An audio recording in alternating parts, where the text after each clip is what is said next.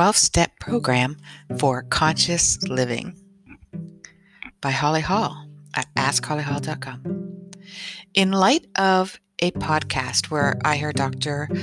Gabor Mate, a doctor and an author and an in-demand public speaker, state that everything is an addiction and the 12-Step Program could serve everyone in various ways, I revised this 12-step program to reveal a more soulful approach to consciousness. Part of Mate's pull, and by the way, he resides in Vancouver, Canada, but he is a Hungarian Canadian. I happen to be Hungarian Canadian myself. So part of Mate's pull within his work and why he has become so popular is about his personal addictive tendencies and his belief that most of us meet somewhere along the addiction spectrum. He's voiced about being a workaholic. He's candidly talked about his weakness to manage the urge to go on shopping binges for classical musical CDs, referring to it as an addiction in that he wears dainty white gloves and he voluntarily puts himself on an addiction continuum. So here is my 12-step program for conscious living. Step 1. We admit that we were powerless over our addiction or desire, that our lives had become unmanageable without them. We admit that our lives could not become unmanageable without them. Step 2.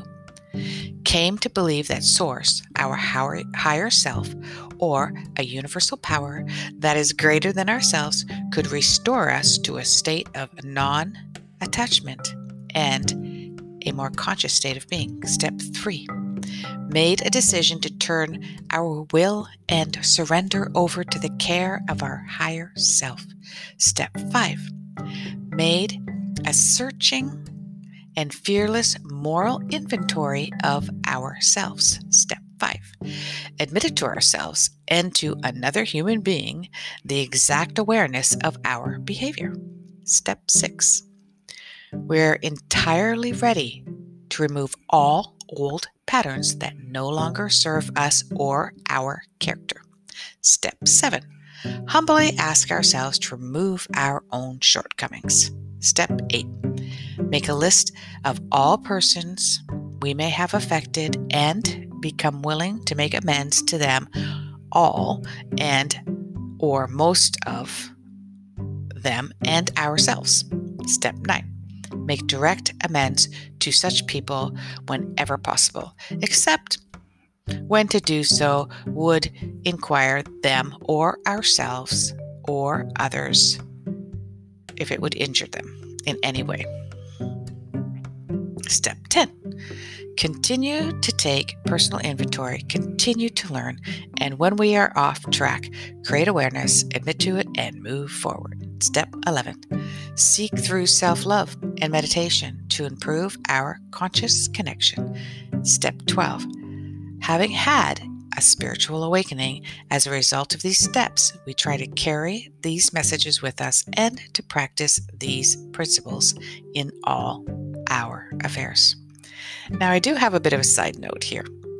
As you can see, some of the above may seem extreme for small evolutionary processes, such as I simply realized that I have a chip addiction or a CD addiction, or that you may want to refrain from unconsciously buying chips with palm oil in it anymore, as an example. You do not have to tell everyone that you're not buying chips anymore, as an example, nor ask for forgiveness and understanding. However, you could share the knowledge that you are acquiring. Namaste.